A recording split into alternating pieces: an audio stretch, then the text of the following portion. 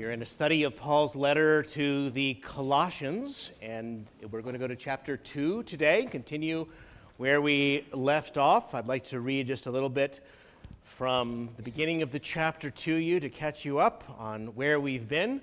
We had in chapter 1 this magnificent picture of Christ as the image of the invisible God, the firstborn over all creation, the one that made all things, and that all things were made through him and for him. Now, picking up in chapter 2, we'll start in verse 4. Now I say this, lest anyone should deceive you with persuasive words. For though I'm absent in the flesh, yet I am with you in spirit, rejoicing to see your good order and the steadfastness of your faith in Christ. As you therefore have received Christ Jesus the Lord, so walk in him, rooted and built up in him, and established in the faith as you've been taught, and abounding in it with thanksgiving. Beware lest anyone cheat you through philosophy and empty deceit, according to the tradition of men, according to the basic principles of the world, and not according to Christ. Now the two verses for today. For in him dwells all the fullness of the Godhead bodily, and you are complete in him, who is the head of all principality and power. Amen. Let us pray together. Our Father in heaven, surely we have great need as we stand before such a passage of your word for the illumination which you alone can give by your Holy Spirit, that we might understand and feel the weight of such things more than merely words on a page, but have a grasp of the glorious truth that they announce and the significance of them for ourselves and this world, made by Christ and for Christ, through whom and for whom are all things, and in whom we pray. Amen. The story of Christ's birth is beautifully simple. The virgin is with child. Mary and Joseph travel to Bethlehem for the imperial census. Mary is great with child and gives birth and lays her son in a manger, there being no room for them at the inn. Angels announce it to shepherds who are out in their fields by night. The simplicity of the story makes it possible to retell in countless plays and hymns and greeting cards. Even Linus gets it. These are shallows that little children can wade in. But at the same time, this history discloses an event so mysterious, so staggering, so difficult to describe that the early church's finest minds long struggled to represent this teaching in the most reliable form of words, so that in that manger was lying the great I Am, El Shaddai, the one who dwells in unapproachable light, whose glory no man can see lest he be consumed. This Almighty God is wrapped in swaddling clothes in a cattle shed. The one who thundered at Sinai, before whom Israel cowered in fear, has been born among men in Bethlehem.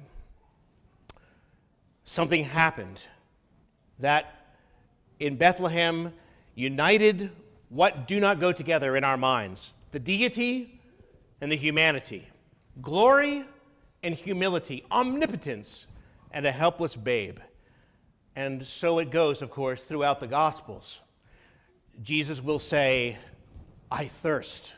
And he will say, before Abraham was, I am. The one statement can only be made by a man, the other only by God. But both statements were made by the same person. What can the church say about such things? If he's God, in what sense has he now become man? How much like you and me is he? How can someone need food and drink and sleep and yet be pure spirit, omniscient and omnipotent? Early on, someone could scarcely believe that the one whom they encountered was actually a man. In John's first letter, we read about some who were in grave error, teaching that he hadn't actually come in the flesh, it only seemed like it. Others speculated later that he was some highly powerful created being, some mixture of human and divine, a kind of Superman. Others said, no, he was a demigod.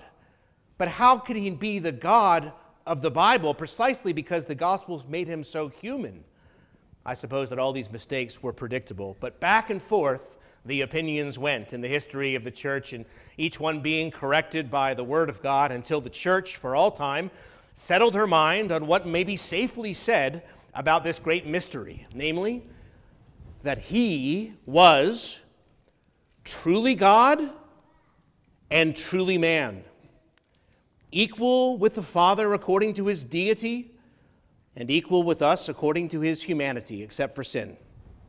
He's one person in two natures, the divine and the human, without conversion or composition or confusion, but indivisibly and inseparably one. They were able to state the mystery, but what is the meaning of it? And what actually happened so long ago in Bethlehem? And why does that matter now to us? That's what we'll be considering today. The standard Puritan outline, if you're taking notes: exposition, doctrine, application. What does it say? What does it teach? What does it mean for me? Let's consider the passage before us. In the passage that I've read to you in verse 9, you notice that Paul tells us nothing about the baby in the manger or shepherds or wise men. He mentions no details about the Lord's birth at all. But he does tell us what happened when Jesus was born. He explains that the fullness of the Godhead came bodily to dwell in Jesus. Now, I know that we don't use the term Godhead very much anymore, but Godhead is an older word for God's nature. Godhead was often contrasted with manhood, man's nature. It's actually the same root, and I have no idea why we don't say Godhood, but we say Godhead. It sounds a little strange, but that's the meaning. In English, we talk about servanthood or womanhood, but we say Godhead, the same idea, but it's very confusing. So most translations just give up and say deity or divine nature. But the point is all that it means to be God. In Jesus dwells all that it means to be God, the fullness of deity, Paul says. Now, what does deity mean to the Christian mind? Well, he is the ruler, the creator, the judge of the earth, the God who talked with Abraham, who led his people out of Egypt, the one who gave Moses the law. And with such ideas in mind, it's staggering to realize with awe that the fullness of the Godhead is dwelling in Jesus.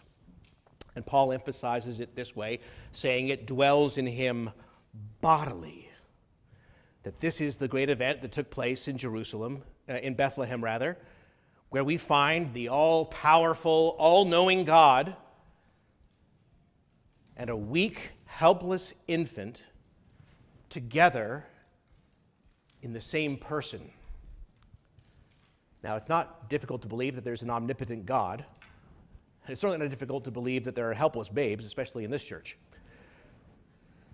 But what's difficult to believe is that they could exist in the same person. The omnipresent God who is everywhere, and a baby who, like all human beings, can only be at one place at one time, in the same person. The God who needs nothing and a baby who needs everything, in the same person. How can this be? So that when Jesus was sitting by the well in Samaria, or weeping over the death of a widow's son, or sleeping in the back of the boat, he was still upholding the universe. Omniscient, omnipotent, omnipresent.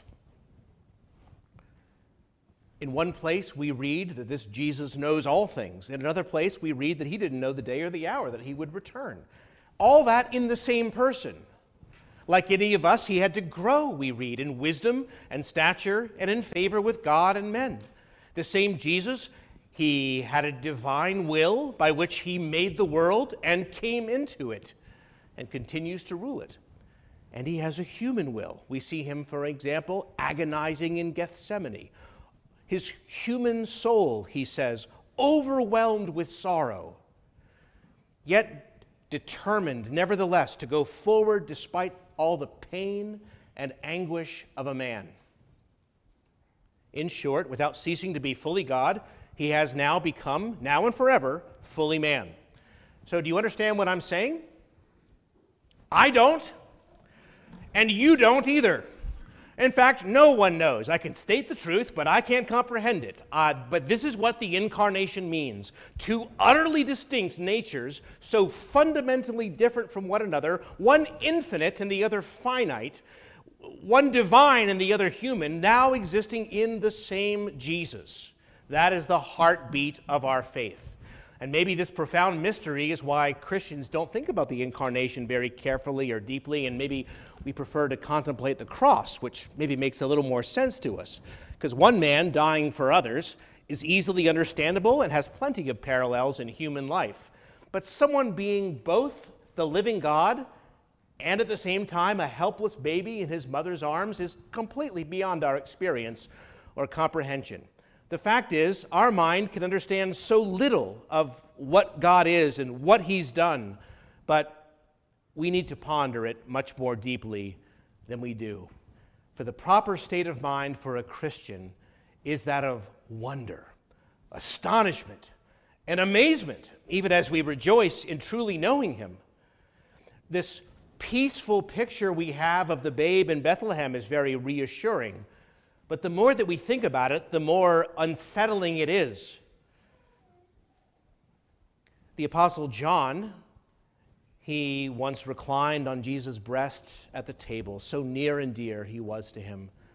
And that same John on Patmos, when he saw Jesus in his glory, he fell at his feet as though he were dead. Both of these in the same person. Have you ever been so literally overwhelmed by something great, so wonderful or beautiful that you were dumbstruck, unable to speak, just silenced by what you felt and saw? Well, something happened in Bethlehem that was so impossibly high and deep, so far beyond our understanding, and yet so important that we ought to be hushed with mystery and wonder. Only God himself could do such a thing, and only our God would do it, and has done it for us, becoming flesh to dwell with us, while never once being anything less than he has always been and always shall be. So I tell you, here is the great mystery announced in verse 9, that in Jesus dwells all the fullness of the Godhead, the Godhood, the divine nature, bodily. That is the meaning of these words. But now we consider their importance before we go on to verse 10. As I mentioned earlier, our whole faith is actually built on this foundation. The famous theologian Francis Turretin explained it this way: our mediator had to be the God-man to accomplish these things. Man to suffer, God to overcome. For neither could God alone be subject to death, nor could man alone conquer it. Man alone could die for men, but God alone could vanquish death. This is why he had to be who he was. But when people don't understand this fundamental thing about who Jesus is, they start to go wrong quickly in many ways. So you know that people these days are asking a lot of questions about Jesus, hard questions about the Christian faith. For example, some people are asking, well, how can the death of one single individual so long ago on a Roman cross be of any help or significance now for the forgiveness of my sins today? Or they ask, how can Jesus be so exclusive, so essential to salvation when there have been so many other founders of religion in the history of mankind? Or again, some people object to the accounts of Jesus' miracles because these are just unbelievable to modern, scientifically minded people. How can anyone walk on water, or heal a man born blind, or control the weather with a word, or raise the dead, or himself be raised from the dead? It's too much. But as author J.I. Packer well pointed out, these are not the hard questions about Christianity. In fact, these aren't hard questions at all.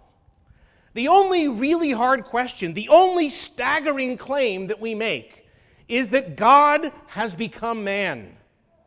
And once you accept that, once you understand what the birth of Jesus means, all those difficulties evaporate. I mean, if Jesus is indeed the eternal God come in human nature to save us from our sins, it's only natural that he perform works that would astonish us and absolutely stretch people's minds to the limit.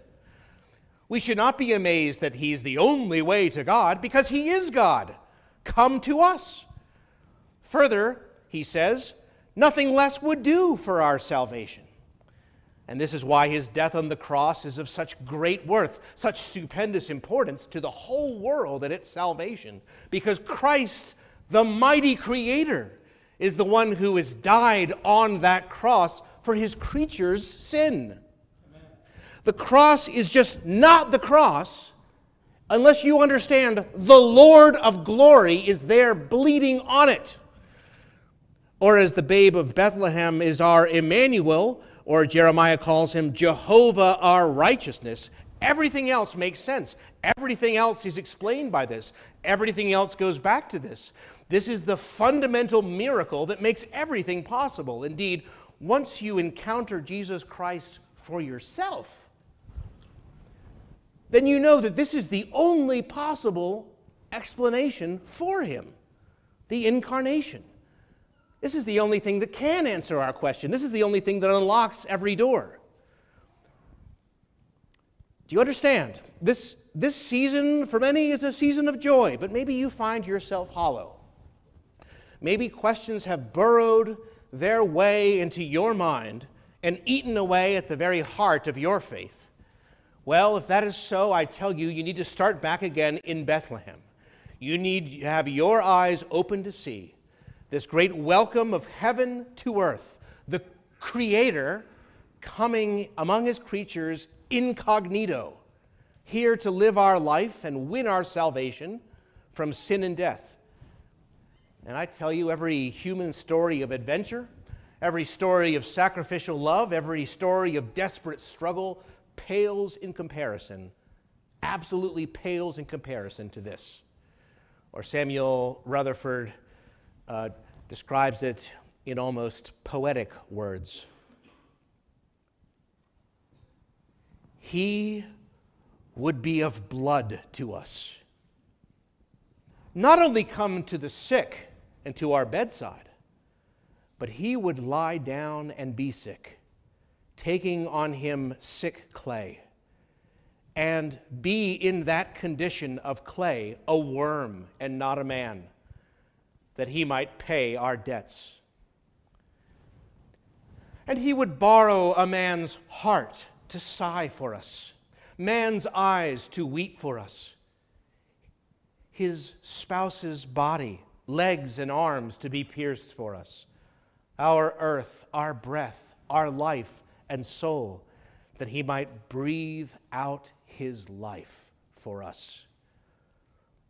A man's tongue and soul to pray for us, and yet he would remain God, that he might perfume the obedience of a high priest with heaven, and give to justice blood that ran in the veins and body of God.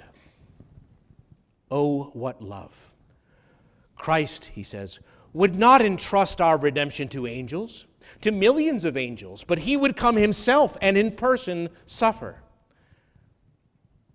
He would not give a low and a base price for us, clay. He would buy us with a great ransom, so that he might overbuy us, and none could overbid him in his market for souls. If there had been millions of more believers, and many heavens, without any new bargain, his blood should have bought them all. And all these many heavens should have smelled one rose of life. Oh, we underbid and undervalue that Prince of Love who did overvalue us. We will not sell all we have to buy him, though he has sold all he had, and himself too, to buy us. End quote. Now, centuries ago, friends, people, men and women, went into monasteries and convents. For their whole lives, they locked themselves away so that they could contemplate Christ, this great mystery of the living God come in the flesh. That was a mistake, but not so great a mistake as is committed by Christians today, who hardly ponder this astounding truth at all, though it is the source and wellspring of everything we believe and hope. How frequently the Bible commands us to behold Him, and how infrequently we obey to our shame. Too much attention is paid to what you might call the practical details of the Christian faith, and not nearly enough to its heart and center. And this is devastating the evangelical church today. Not to dwell on it long, but I've mentioned before that some 43% of people in evangelical churches say that Jesus was a great teacher, but he was not God. An astonishing number, with all the songs these days that are sung to Jesus and all the prayers these days that are being prayed to Jesus. The church hasn't stopped to ask even what Jesus we are talking about. And people are just looking for hope and happiness. Meanwhile, they starve for want of the source of all, the real Jesus. And also, brothers and sisters, it is our lack of a living, glorious sense of Christ as Emmanuel, God with us, and of the greatness of the salvation He's won, coming into the world for us, that keeps us creeping when we should be running. It keeps us crawling when we should be leaping and dancing. And in pondering these things, you can just begin to discover something of how deep and high and breathtakingly great is the love of Jesus Christ. And if you will treasure up these truths in your hearts, which are greater than all the world, then I tell you, you will have a lifetime of mind-stretching wonders and imponderable joys and holy mysteries to relish. But that's the significance of all these things. And that is why Paul wishes to impress this on his readers as he then applies it to them personally here in verse 10. So as we finish, let's consider today how now this applies to us. We've considered the meaning of the passage, its great significance for everything in our faith. And now, verse 10, the application. And you are complete in Him, who is the head of all principality and power. Or the NIV nicely reads, and you have been given fullness in Christ.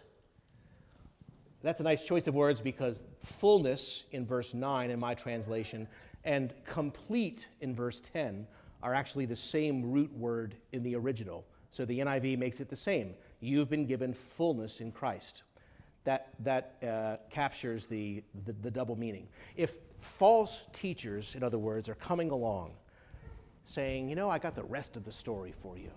I can tell you the rest about Him. I can tell you the secret to the Christian life, the secret to mystery, fullness, maturity, completeness.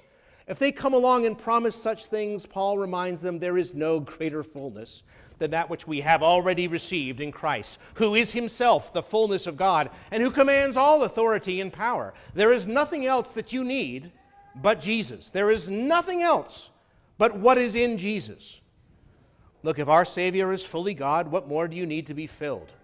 Which reminds me of something the Free Church missionary John Duncan once said, and recalling his conversion to Christ. He said, you know, when I heard of all the good things that were offered in His market, I said to myself, I will marry the merchant, and they'll all be mine. Well, here it is with Christ. That's the truth. In Christ, we have everything. We've been granted fullness of joy, not fleeting happiness. Fullness of purpose, not aimless wandering.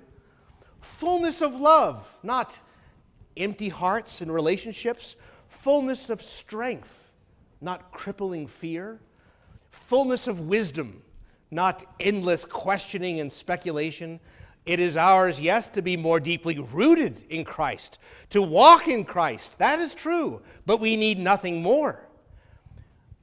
And in context, Paul goes on to list things to say, look, some man-made traditions, what are they going to do? Some strict discipline or religious ritual? Some fine-sounding philosophy? What can that add to this one? What can that add to the mighty Savior we have received in Jesus? There are no powers or spirits or visions or angels that we need to learn or appease, because they are all subject to him. All principality and power is his. You know, people are interested in angels again today. Well, he says, what can angels give you that you don't have in Jesus, the ruler of them? If you have him, you have it all. Without him, you got nothing. And, you know, maybe you really want joy this time of year. Well, I tell you, the way to get joy is not just to think about joy, but to think about Christ. Because joy is the inevitable atmosphere of heart that is taken up with infinite greatness coming down to you and to me. That is the source of joy. And it's the same with peace and strength and comfort and assurance, hope and love, anything else you could name in the Christian life, because they all come from Christ. Think of his perfect sympathy as man, his fellow feeling with you, his understanding and sympathy joined with almighty power. That not only does he know what you truly need, he is able to give it. Think of his terrible suffering in your place. Think of the infinite value of it, able to cover all of your sins and much more, those of a great multitude from every tongue and tribe and nation in the world. What confidence, what strength, what courage will be the portion of the one who will but ponder a little deeper the glorious mystery of the incarnation of God, who we have received in Jesus. So Paul says, understatement of the century, you're complete in him. You just need to start back at the heart of the matter. You cannot live a Christian life as you should without this. You will not make it if you're just trying to do what you're supposed to do without being filled with the fullness of Christ. Radio preacher Tony Evans told this story. He says, one year my wife wanted some wrapped boxes to use for decoration. She took 8 empty boxes and she wrapped them to use as decoration at our front door. Those boxes sat in the front of our house, impeccably wrapped, topped with bows, but empty. I didn't worry about a thief coming and stealing any of the wrapped boxes in front of the house. There wasn't anything in them. A lot of folks, he says, are well wrapped, but there's nothing going on inside. Unfortunately, today, many people don't know what it means, he says, to be truly blessed. They just want to be well wrapped. Well, my dear friends, if that's so, it is time for you to be truly blessed.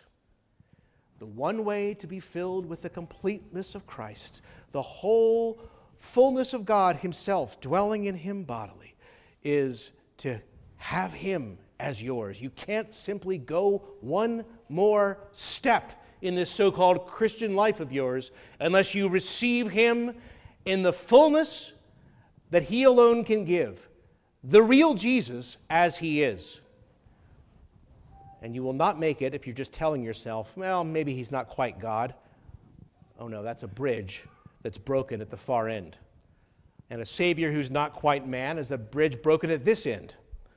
But the true Jesus can be both with us and for us. He alone will bear our sins away, sympathize with our human weakness, bring us all the way home. He is the only one who can carry your destiny in his mighty, loving hands. So it can't be right if you're not trusting and following one as great and as gracious as this. Will you not commit yourself to him, the real Jesus, this very day? This is the application of these things to all of us.